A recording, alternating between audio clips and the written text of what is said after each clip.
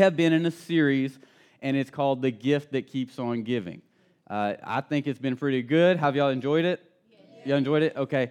Have you learned a lot about the Holy Spirit? Yes. Probably some things that you had some misconceptions about, maybe some misunderstandings about, or maybe some gaps that were in your own thinking. Probably taught a lot of things that it wasn't the Holy Spirit, something like that. But whatever it was, we're here to grow and see what the Bible says about anything in context, anything whatsoever. And so specifically, right now, we're talking about the Holy Spirit. Last month, we talked about giving. Month before that, we talked about joy and the garment of praise. And so we're building. Everything that we do builds up. Even next series, we're going into Better Year, Better You. Well, it ain't going to be better if you're not getting if you don't have the Holy Spirit running with you. So let me just tell you, today is very important. Today is one of my favorite messages because it's probably the most controversial topic of all of Scripture, all of the Bible, and it's things that I don't know. It's caused a lot of division. It caused caused a lot of things. A lot of healing, a lot of empowerment, a lot of moving of the gospel forward, a lot of expansion of the church, but it also causes a lot of friction and things like that. So we're going to try to break down any friction and confusion that we possibly can. We've been doing that the last 5 weeks where when we're talking about the gift that keeps on giving, we're talking about the Holy Spirit. And what we said was, in the first week was, who is He? Well, He is not an it. Some theological persuasions try to say He is an it. He is not an it. He clearly is a He. He is a third person of the Trinity. And so He is God. And so then we say, is He a person? Well, Scripture clearly says that He has a mind, will, and emotion, so He has a soul. And so, yes, He is a person. Then we talked about, is He Pentecostal or is He charismatic? And we debunked all the myths and the thoughts about what Pentecostal is and what charismatic is. And we said, yes, in fact, according to the Bible, He is both charismatic and He is very Pentecostal. And so we got rid of some of the other myths without having to go into it. Last week, we talked about the gifts that Christ gave, and Christ gives us the Holy Spirit. And then we also talked about the gifts of the Spirit vaguely. We didn't go in great detail. I would need to do a whole weekend class series on that. But we did go. Then we went into the gifts that Christ gave the church, and that's in Ephesians 4. We talked about those. So Christ gives us the Holy Spirit. Christ gives us the 5 gifts that are in Ephesians 4: the apostle, prophet, the evangelist, pastor, and the teacher. So He gives us all those. But those definitely need to be empowered by the Holy Spirit. So He's not going to give us differing gifts for the sake of division. They have to join with one another. Everything in Scripture comes together. And as you read Old Testament and New Testament, if you really dive into Old Testament, you'll start to see the New Testament in the Old Testament. You'll start to see spiritual truths based on natural happenings from the Old Testament. Not going to take you there today, but we might next year. So I'm going to breeze through because we're talking about, does He baptize and does He speak in tongues? So we're going to talk about these things in 2 separate blocks, and I'm going to give you some points for each. And so we're talking about first, does He baptize? I want to break through this really fast. I think you guys are learned, educated on some of these things and many of these things, so I shouldn't have to just sit down on very long on any of it. But the Holy Spirit baptizes us in Jesus. That's number one. The Holy Spirit baptizes us in Jesus, because nobody comes to the Father unless the Holy Spirit draws him, and so He draws us to Jesus. If you're in Christ Jesus, if you have been saved, then you have already had an experience with the Holy Spirit, whether you knew it or not. You may think you chose to come to Jesus, but the Holy Spirit led you to Jesus, and so when He did, He baptized the Holy Spirit actually baptized you in Jesus. Look at this in verse 1 Corinthians 12:13 says, for by one Spirit, we only got one Spirit, that's Holy Spirit, we were all baptized into one body. Now, who's doing the baptizing? The Holy Spirit. And who is He baptizing us into? The body. And that's Jesus. The body is the body of Christ. So the Holy Spirit baptizes us in Jesus. What's the baptism with? The blood of Jesus. And so, number 2, the disciple baptizes us in water. Now, I don't have to do all the baptism, by the way. I encourage you guys to baptize those who are close to you, who you love, who love you. And it's very important that you do that you understand that you can do that, and you have the authority to do that. Disciples baptize us in water. Matthew 28:19 says this, "Go therefore and make disciples of all the nations, baptizing them in the name of the Father and of the Son and of the Holy Spirit." So can we agree there that disciples baptize in water, baptize one another in water? Okay, we're good with that? Are y'all good that when it says to baptizing them in the name of the Father and the Son and the Holy Spirit, are you okay with that part? Because there's some persuasions that say, no, you can only be baptized in the name of Jesus. And I'm going to give you a scripture later that talks about that. And so there's a division caused because some people believe in baptizing in the name of the Father, Son, and the Holy Spirit, and some say, no, it can only be in Jesus. And so there's a division even right there. Well, Paul says, let there be no divisions amongst you. I don't think that Jesus is going to say, I'm sorry you got baptized in the name of the Father, Son, and the Holy Spirit. You can't come into heaven. I don't think that's going to happen, so I'm pretty sure it's better to cover all your bases. Someone to get baptized in you, and you, just in case I'm baptizing everybody. But we can talk further if you have an issue with that. We'll set aside time. Now, number 3 is Jesus baptizes us in the Holy Spirit. Jesus baptizes us in the Holy Spirit. And some say, well, Ephesians 4 says, well, we're all baptized, and there's only one baptism. Well, let me break that down because there's only one Lord, right? But there's 3 persons to one Lord.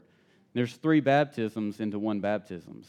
There's 3 in 1 in all things. Let me take this a little bit further. So Matthew 3:11 says this, John, I indeed baptize you with water unto repentance, but he who is coming after me is mightier than I, whose sandals I am not worthy to carry. He, Jesus, he will baptize you with the Holy Spirit and fire. So who is doing the baptism here? Jesus is doing the baptism. What is he baptizing us in or with? The Holy Spirit. Okay, Jesus baptizes us in the Holy Spirit. So let me look at these verses together. Number 1, the Holy Spirit baptizes us in Jesus. That's 1 Corinthians 12:13. The disciple baptizes us in water. That's Matthew 28:19. Jesus baptizes us in the Holy Spirit, Matthew 3:11. So there's 3 baptisms. One is salvation, one is one is water, rather. That salvation is blood. One is water, and one is spirit.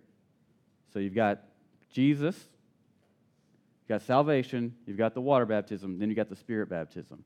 So Jesus actually is our first example. He was born right. He didn't need to be saved. He is salvation. And then he was water baptized, and then he was spirit baptized. Remember, as soon as he was water baptized, the Spirit descended on him in bodily form like a dove. So if Jesus needed to be baptized to be empowered, how much more do you and I need to be baptized in the Holy Spirit so that we can be empowered? So Jesus' baptism, okay, so the baptism of the Holy Spirit is in Jesus. A lot of time in the charismatic, and what I grew up in, it was always baptism of the Holy Spirit, baptism of the Holy Spirit, baptism of the Holy Spirit. Well, we had a grammatical error in that, and so it creates a lot of confusion. Because technically, we will say, have you received the baptism of the Holy Spirit? Well, what we're saying is, have you been baptized in the Holy Spirit? But what we're actually saying is, have you been baptized in Jesus? Because the baptism of the Holy Spirit is being baptized in Jesus. Now, the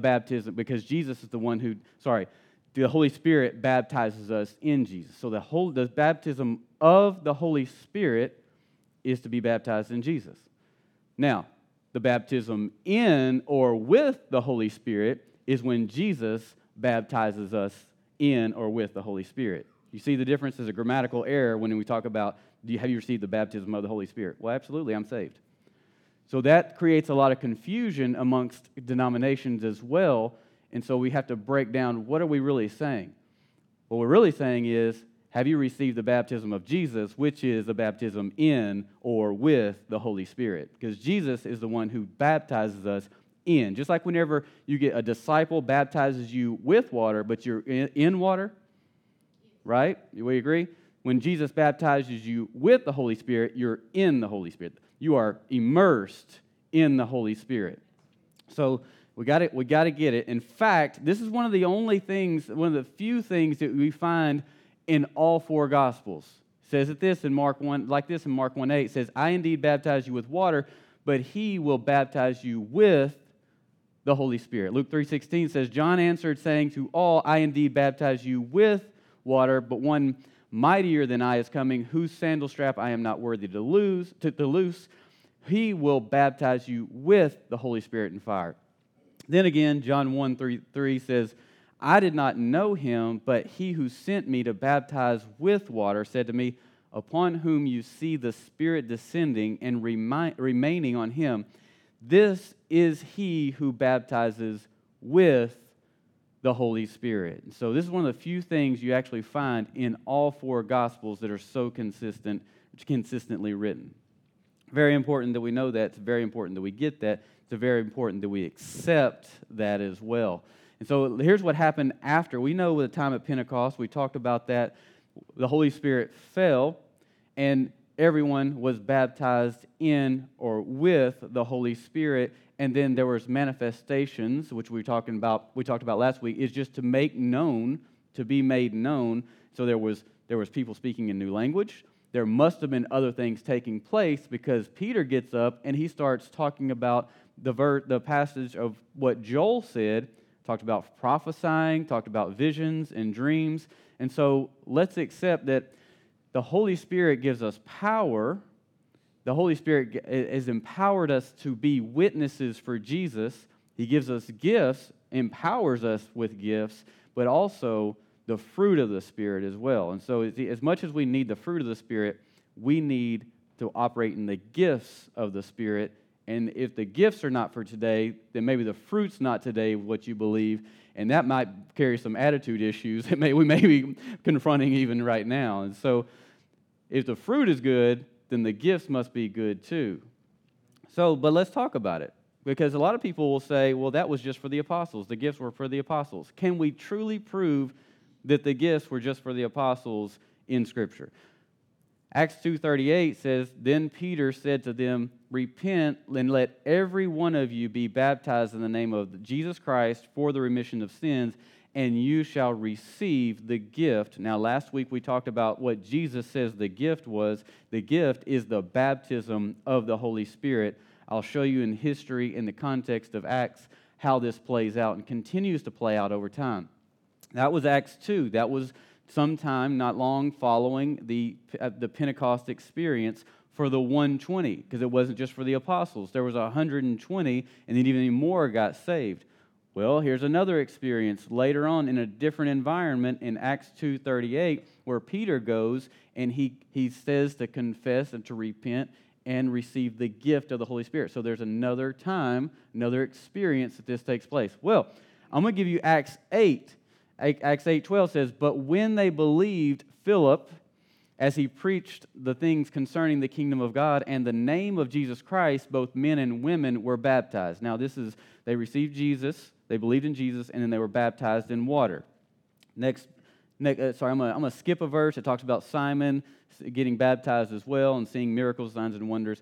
Acts 8:14 says, Now when the apostles who were at Jerusalem heard that Samaria had received the word of God, they sent Peter and John to them. Verse 15, who, when they had come down, prayed for them that they might receive the Holy Spirit. You see there's two separate experiences here.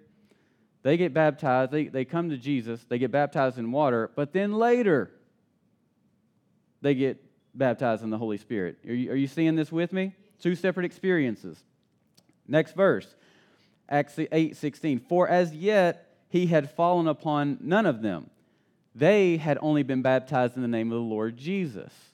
Acts 8:17. Then they laid hands on them, and they received the Holy Spirit.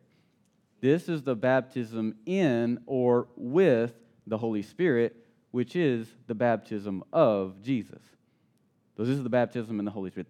They received the baptism of the Holy Spirit after having been saved, after having been water baptized, and boom, now they finally got filled with the Spirit. So the question here for us is, okay, have you received Jesus Christ as your Lord and Savior? And if you have, yes, you have received the promise of the Holy Spirit, but you haven't necessarily received the baptism in the Holy Spirit. Are you starting to see the differences? Okay. And many of us may be plateaued right there, wondering, why is my life not empowered like the Gospels say I should be and Acts say I should be, and Paul says throughout the letters, the epistles to the church, why does my life not look like that? It might be because we think we have received the fullness of the Holy Spirit, but we've actually only received the promise of the gift of the Holy Spirit to come, because you receive that at salvation. Acts 19:1 says, And it happened that while Apollos was in Corinth, that Paul, having passed through the upper regions, came to Ephesus, and finding some disciples, he said to them, Did you receive the Holy Spirit when you believed? They said to him, We have not so much as heard that whether there was a Holy Spirit. And that might be the church that you came from. Maybe you've been to that church where we didn't talk about the Holy Spirit, and you're thinking, well, I didn't even know there was a Holy Spirit. I didn't even know that the Holy Spirit existed today. I didn't even know that we needed the Holy Spirit. What I was taught was that all that died with the apostles. And many, many, many, many people have been taught that very same thing, but you can't find it in Scripture anywhere. In fact, you find the contrast of that. Acts 2 was right at the time of Pentecost. Acts 8 was 5 years after Pentecost. Acts 19 was 10 years. I'm sorry, Acts 10 was at 10 years after Pentecost, which is another experience where the Holy Spirit fell and people got baptized in or with the Holy Spirit. Acts 10, that was 10 years after Pentecost. And Acts 19 is 25 years after Pentecost. So it's a continuation. It's a promise for you, for your children, and all who are afar off. Remember that from last week we talked about? Acts 19:33 says, And he said to them, Into what then were you baptized? So they said into John's baptism. Acts 19:4 says, Then Paul said, Well, John indeed baptized with the baptism of repentance, saying to the people that they should believe on him who would come after him, that is, on Christ Jesus. When they heard this, they were baptized in the name of the Lord Jesus, and when Paul had laid hands on them, the Holy Spirit came upon them, and they spoke with tongues and prophesied. Wasn't that interesting? That's a very interesting situation that has taken place there that we see. Now, this was not the apostles, nor was this the 120 in the upper room. Now, why is this happening again if supposedly it died with the apostles? There's a conflict of interest right here. There's a conflict of understanding. There's a conflict of theology. There's a conflict of persuasion. I'm pretty sure the Bible's got to defend itself, and it's got to interpret itself. Look at this. There's three baptisms together. 1 John 5:7 says, For there are three that bear witness in heaven. Remember, we talked about the three in one, the Father, the Word, and the Holy Spirit, and these three are one. Next verse 8 says, And there are three that bear witness on earth, the Spirit, the water, and the blood. And these three agree also as one. Now, when we are saved, we are baptized in Jesus. That's the baptism of blood. When we have the water baptism, it's not just a symbol. A lot of times you say, well, people will say, well, it's just a symbol of your salvation. It's not a symbol. It is literally you being cut off from the old nature and you come up a new man. So it's very important that you get water baptized if you have not been water baptized. And many were baptized as a young child, but then actually you got saved later in life, and you really need to be baptized because you just got dunked as a child, and now that you've been saved, it's time to truly be water baptized so that the old nature can be cut off and you can walk in the new. Now, wow, I've been baptized after salvation. I still wrestle with the old nature. Great. Now you need the baptism of the Holy Spirit so that you can be empowered to live beyond the old nature, which has truly been cut off from you, so that you can be empowered to walk in the new nature that Christ has given you. That might be the answer for your situation. That might be the answer for your better year, better you in 2020. Okay, so let's talk about this. Does he speak in tongues? Because in 1 Corinthians 12, 13, and 14, here's the one where it gets really weird. If I were up here speaking in Spanish to you, or if I had my sister-in-law coming up here and speaking Spanish together, y'all would feel really awkward because you wouldn't know what we're saying. And there would be this sense of fear, intimidation, or lack of understanding, or a little bit of I feel left out type thing that would come upon you because you might be thinking, well, maybe they're talking about me. How many people have been around a group of people who are speaking another language and you think they're talking about you? That's the insecurity that we all carry, and so insecurities cause anxieties, which cause us to reject. I'm going to get away from this because this is not comfortable for me, and so it's easier for me to reject that and protect me and walk in what I know is comfortable and what I can understand. But yet I remain ignorant of what's truly going on. Right? It's hard to admit, but it's true. So I want to talk to you about two things. We're actually going to talk about, you're thinking, I'm going to talk about one, we're actually going to talk about another. So there's two aspects to this when we're talking about tongues. There is a gift. There's a gift that comes with interpretation, whether it's from that person or another person. There is also a grace. And Paul talks heavily about the grace of speaking in tongues. So I don't believe that everyone has the gift of speaking in tongues, but I believe everyone who is empowered by the Holy Spirit can receive the grace of speaking in tongues. But God's not going to force anything on you that you don't want.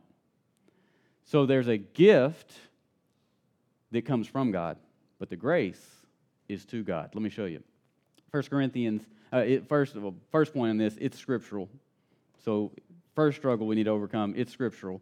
1 Corinthians 14:2 is, for he who speaks in a tongue does not speak to men, but to God. To God. For no one understands him, however, in the Spirit he speaks mysteries. It's scriptural to speak in a tongue to, not just from God. So we're talking about two different things here. If you need to, I want to encourage you throughout the week to read this passage over and over and over, this scripture over and over. Like, what is it saying? Read it fresh. Take away your taught and your learned, your presuppositions. Always wipe away your presuppositions when you're going to the Word of God. Come to it fresh and new for our first experience. I don't care what Pastor John said. I'm going to come back here and I'm going to come fresh with whatever the Holy Spirit has to say to me. 1 Corinthians 14:15 says, what is the conclusion then? I will pray with the Spirit, and I will also pray with understanding. Now you got to get this. I didn't write this. And you can always, when you start talking about tongues, you can always feel some resistance in the room. All of a sudden, the spirit of resistance just enters in, and guess who's carrying it? And so I don't have a problem with you having a problem with it because I know it's true because it's in the Word of God. If, whenever we're reading the Word of God and something rises up inside of you, you need to train yourself to identify whatever it is that's rising up inside of you, and what is it that's causing me to be a little bit uncomfortable with the Word of God. Then take that thing that's rising up in you and subject it to the Word of God and say, Lord, this is not from you if it contradicts your Word. So what's the deal? And then allow Him to teach you from that point. So, he says, I will sing with the Spirit, and I'll also sing with understanding. He said, for if I pray in a tongue, this is verse 14, he said, if I pray in a tongue, my spirit prays, but my understanding is fruitful. I don't understand what I'm saying, but I sure do feel fruitful. If I pray with my understanding, then I feel fruitful as well there. What is this? I don't understand, but I know when I pray in a tongue, my spirit prays, but my understanding in that time is unfruitful. Then he comes back and says, well, if I pray with the Spirit, then I will also pray with understanding. If I sing with the Spirit, and I'll also sing with understanding. So I'm going to pray in the Spirit, but I'm also going to pray with understanding. And so there's also times where I'll pray with intelligible words that I truly can understand. And then I'll pray with words that are my prayer language. Here's what he's saying. But then there's also times where we'll pray with my prayer language, but I'll be listening for unintelligible words. So I'm praying to God, if I'm praying with my prayer language, I'm praying with the Spirit, as Paul says, well, I'm going to be listening to God because I don't even know what I'm saying, but God does, and He's going to bring me back revelation. He's going to communicate back to me the things that I can understand. God's not going to speak back to me a language I can't understand. Okay, so 1 Corinthians 14:16 says, otherwise, if you bless with the Spirit, how will he who occupies the place of the uninformed say amen at your giving of thanks? Now, when he says, Paul says, I will bless, or I will pray with the Spirit. What do you do whenever you're at lunch and you're about to pray? You bless the food, right? I will pray, or I will bless. When I bless, or when I pray with the Spirit, when I bless with the Spirit, he says, how will he who occupies the place? The people who are there, who don't understand or don't know the Lord, it says the uninformed, if they don't know the Lord and I start praying in tongues around them, what's going to happen? What good is that going to be? Since he does not understand, what do you say? 1 Corinthians 14:17 says, for you indeed give thanks well, but the other is not edified. So if I'm sitting here praying in tongues, well, that's wonderful. I'm praying in other languages. Well, that's wonderful. I'm blessing the Lord and I'm blessing me, but you're not edified. That does nothing for you, right? Unless it has an interpretation. So me praying in a prayer language, or when you pray in a prayer language, it's for you. It's your communication to the Lord. What does it do? It edifies you. So Paul is saying he is encouraging it to pray often. Pray in your prayer language. Why? Because it edifies you. He says, though, but if you're doing this and it's all out in public and you're doing it in a place where other people are around, and if unbelievers are there, they're not going to understand. It doesn't edify them. You're just going to cause more confusion. 1 Corinthians 4:18, though, he says, I thank my God I speak with tongues more than all of you. And then he says in verse 39, do not forbid to speak with tongues.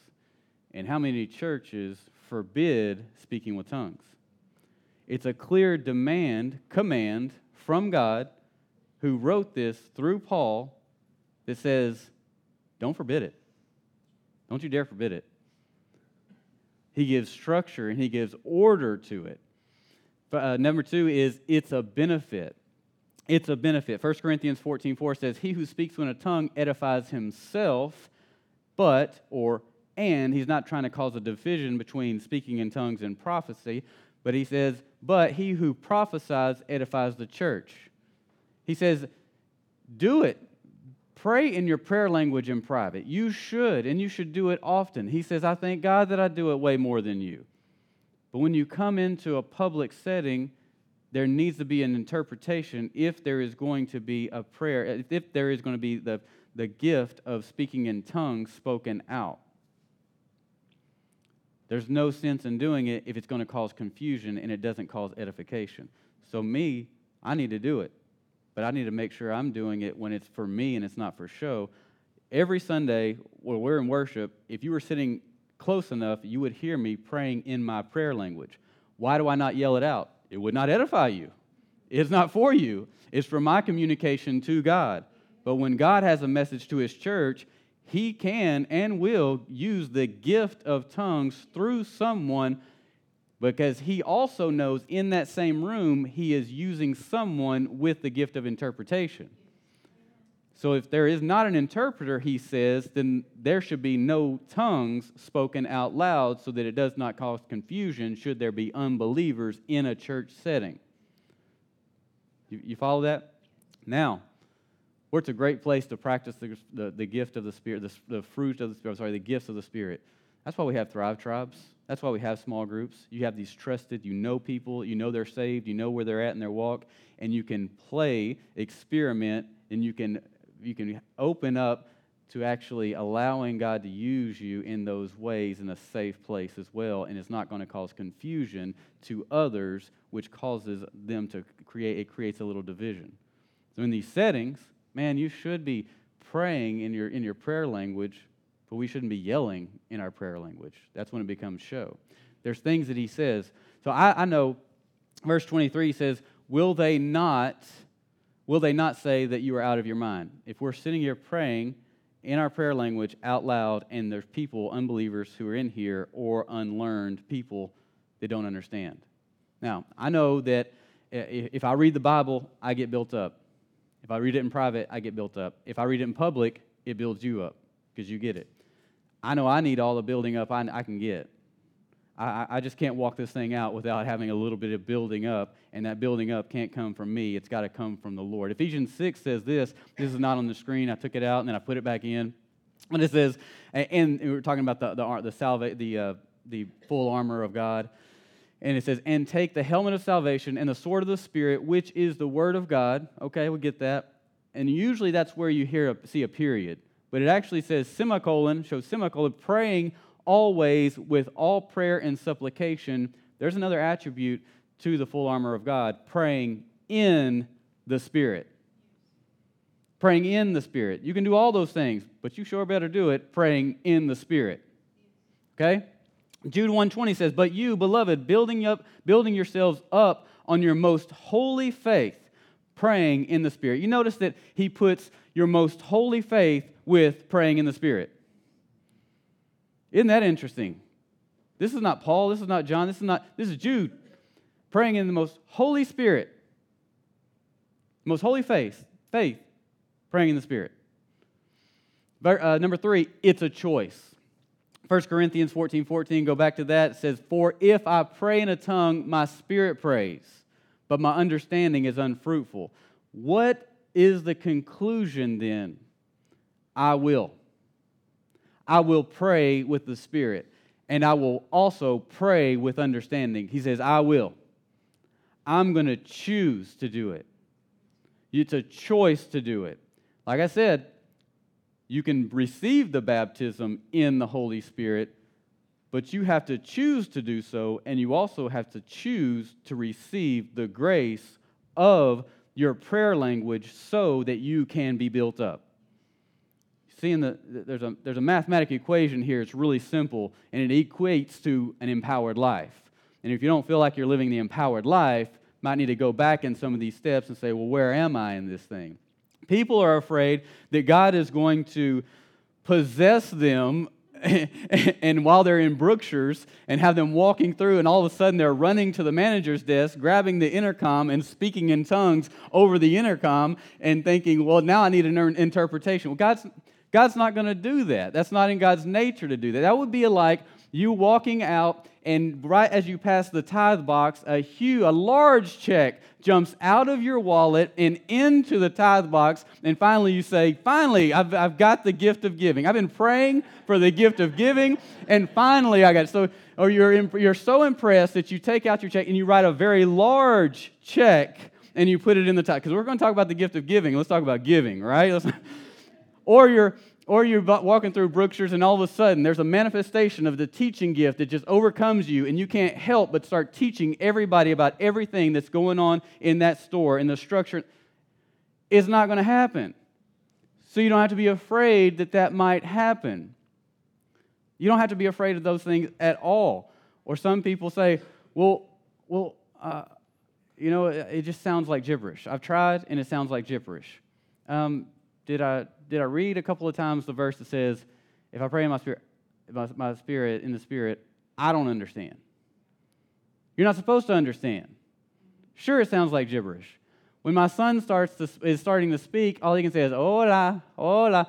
We think he's saying hola. He may just be mimicking what we're saying. Or he says, pff, pff, pff, pff, pff. I call him Papa. He may be saying his name. He may be saying something else.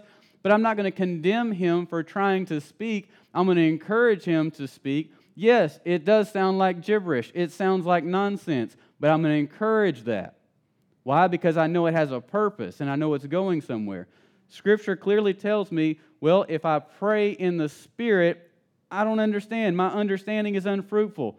But I will. He says, but I'm going to do it anyway.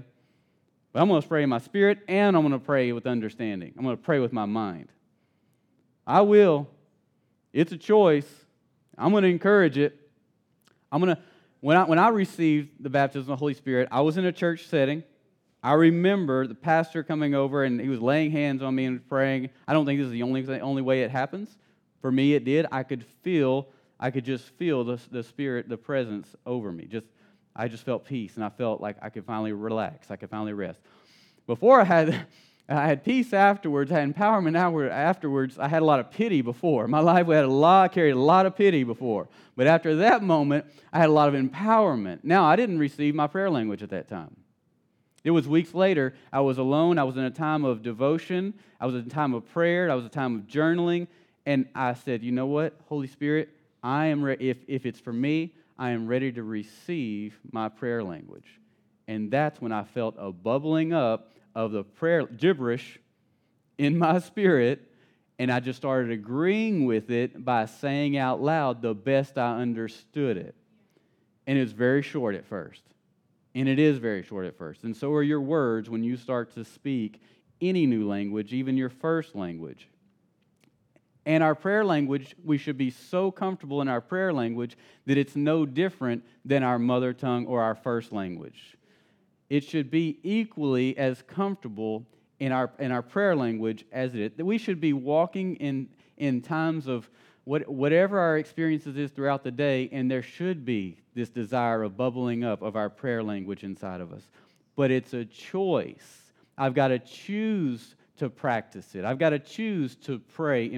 I've never been possessed by the Holy Spirit while I'm in time of prayer, and He's forced me to just start speaking in tongues. Never has happened. Never had. And I've been in the presence of the Holy Spirit a lot. You are in the presence of the Holy Spirit now. You will not be any more presence of the Holy Spirit. You just have to become more aware of His presence here. And that is the major issue, and that's what we're wanting to confront right here, right now, today, is getting to this place where, you know what? I need to become more aware of what He is already doing, and that is a choice for me to receive everything, every gift that Christ has for me, because Christ wants to baptize you in and with the Holy Spirit. So I want to pray for you today. Luke 11:13 says this, if you then, being evil, know how to give good gifts to your children, and you probably did this past Wednesday, how much more will your Heavenly Father give you the Holy Spirit to those who ask Him? Some people say, well, I don't want to open myself up to something evil. He's a good Father. And the verses that lead up to that say, so I say to you, ask, and it will be given to you. Seek, and you will find. Knock, and it will be open to you. For everyone who asks receives, and he who seeks finds, and to him who knocks it will be open. Now, why would a good Heavenly Father give you a demon or something evil when you were sincerely asking for the gift of the Holy Spirit? He wouldn't do it. So we've got to debunk all these lies. What we have as framework are called ungodly belief systems.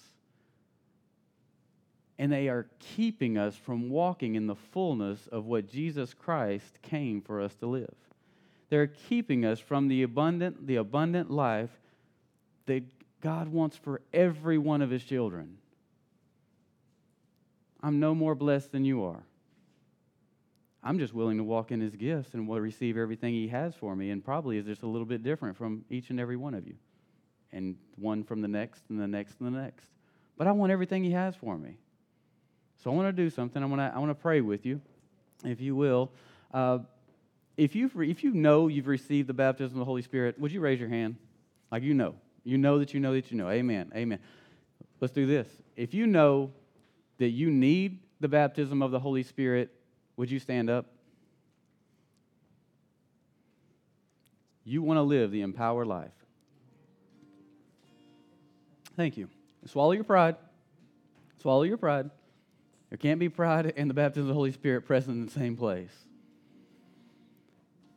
There's no needing. This is, and stay standing up. It's okay, Lance. Stay standing up. Many of you, okay, maybe you've been saved. Okay. Many of you, some of you probably need to have the water baptism. But we all need the baptism of the Holy Spirit. We all need this. And it's really simple. So I want you to just open your hands like you're receiving. And it's our intention in our mind, and we think, well, this is where we start praying, and you don't pray. I'm going to give you some things to say, but you don't need to pray. So just be there receiving with your hands up, ready to grab. And some of you may need to ask for forgiveness. I know I did.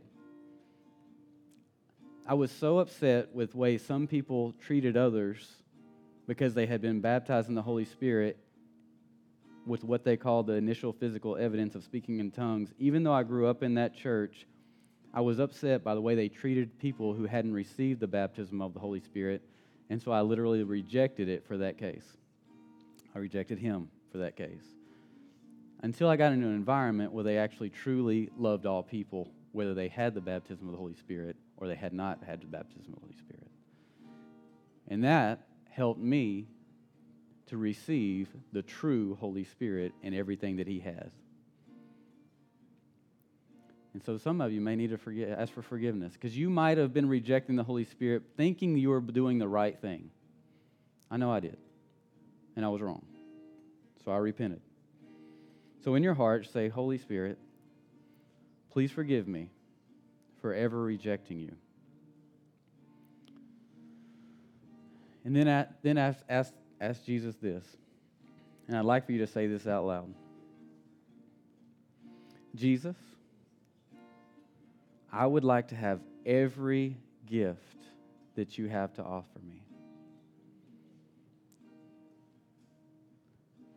Will you baptize me in your Holy Spirit?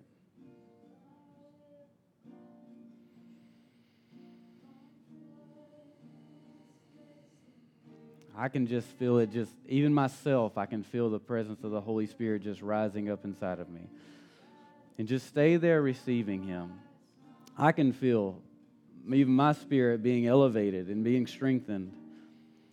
Jesus, I see all the people that are receiving you right now. We just pray for the empowerment, the same power that fell at Pentecost, the same power that fell on the 120, the same power that fell in Acts 5, Acts 10, Acts 8, Acts 19, the same power that has continually fallen. We pray for the same empowerment to fall over every individual, everyone that's standing and want to receive you for the first time. Those who need a fresh infilling, Father, we pray for the empowerment, the strengthening, the grace to come over them. Father, we pray that you fill them up from the bottom of their feet to the head, to the top of their head. Father, I pray that you just fill them up fresh, that you overflow back from the head down to the bottom of their feet, that you fill them up and strengthen them even now with your Holy Spirit, your holy presence, Lord.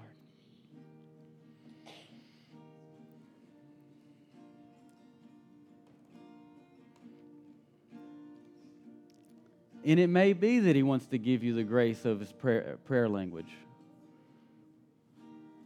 And this is where you just listen to the Spirit inside of you.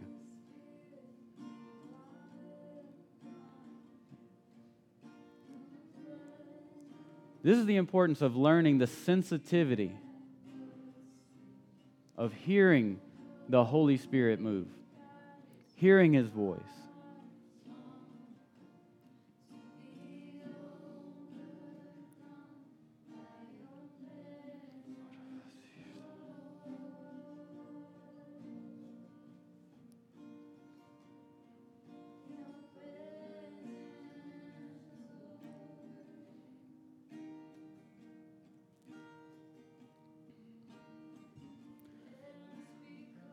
When I began to receive my prayer language, it was just a bubbling up inside of me. It was things that I didn't understand. It was like it was just syllables just coming out, desiring to come out.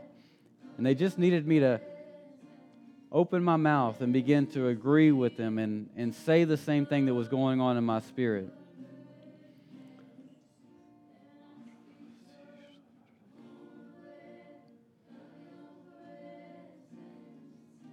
Scripture says, for everyone who asks,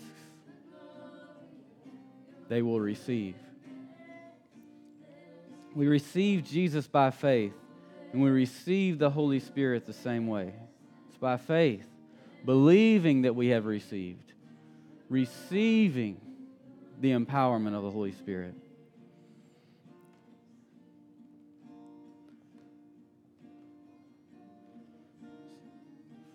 If you haven't received your prayer language, I want to encourage you sometime this week to spend time with the Holy Spirit and ask Him.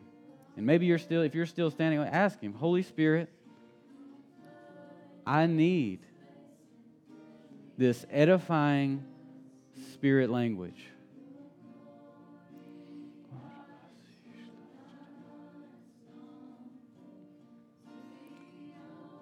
In your time with Him this week, just receive. Begin to choose. I choose. I choose. I will.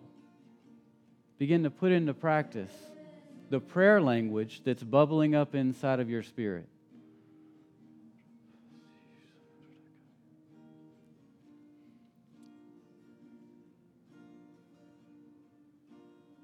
And I promise you're going to begin to hear promptings of the Holy Spirit, and walking in the Spirit. This life of walking in the Spirit means immediate obedience at the prompting of the Holy Spirit. As He puts little suggestions on your heart, you don't wrestle with it, you just do it. And you know it's God because it's edifying, it's encouraging, it's uplifting, it's blessing, and it brings favor and edification to others. Satan will never want you to do that.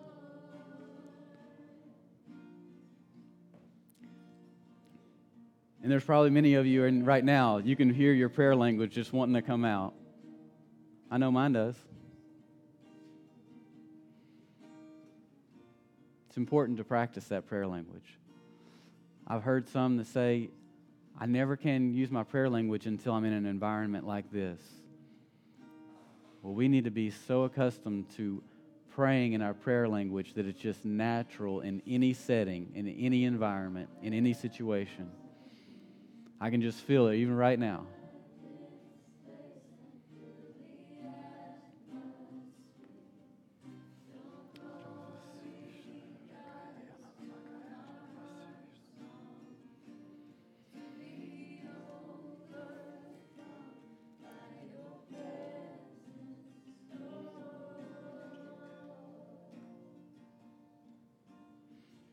So the thing about when beginning to walk in the Spirit and having received the baptism of the Holy Spirit is a choice to believe. It's a choice to pursue and to press in. It's a choice to not believe old thinking because they're going to try to rise up. It's a choice to choose to believe, no, this was my experience. And when you start to speak in your prayer language, it's a choice to say, no, this is what the Word of God says. I remember even the first time I prayed, is that me? Is that the Lord? Yes. The answer is yes. Because He says, I will. I choose.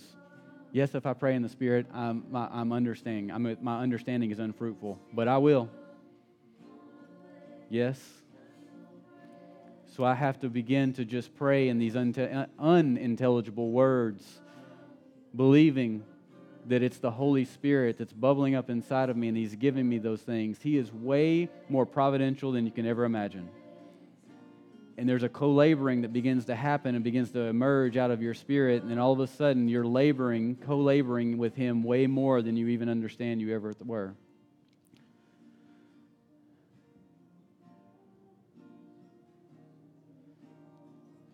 And then you got to wrestle the lies of the enemy that come alongside that and start to speak negativity in it. Whether it's healing, prophetic, prayer language, Satan doesn't want it. Because they all edify the church and they edify you. He will attack those things with an all-out front of everything that he has. Because he doesn't want you to walk this empowered life that brings the abundance of Jesus Christ. So you have to choose.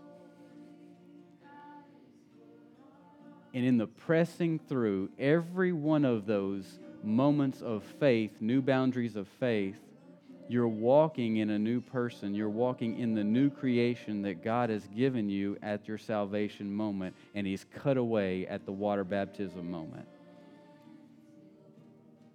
And it's every one of those. You're breaking out of a boundary that you have been preset for. You're breaking into new territory, a new area, and you'll get new understandings the more you walk in whatever that area of faith is that God's taking you into. But you need your prayer language so that you can be edified, so that you can walk this thing out. And that only comes through this moment right here. So there doesn't have to be a huge, wild moment. What there needs to be is you just saying, Holy Spirit, I want everything that you have. Jesus, will you baptize me in your Holy Spirit? And then I just believe that I have received, because that's the Word of God, and it's in my believing that I have received that I'm becoming more aware of His presence, because His presence was already thick in this room. I just needed to open my awareness and my receptors, my willingness to receive Him, so that I could be more aware of His presence in this place. And then I just believe that I have received, because He is a good Father, and His Word says that if I ask, He will give to anyone who asks. And if I ask, will He not give me the Holy Spirit? So it comes with a whole new level of dependency and understanding and trust in our Heavenly Father. So, Father, we thank you so much for sending your Son.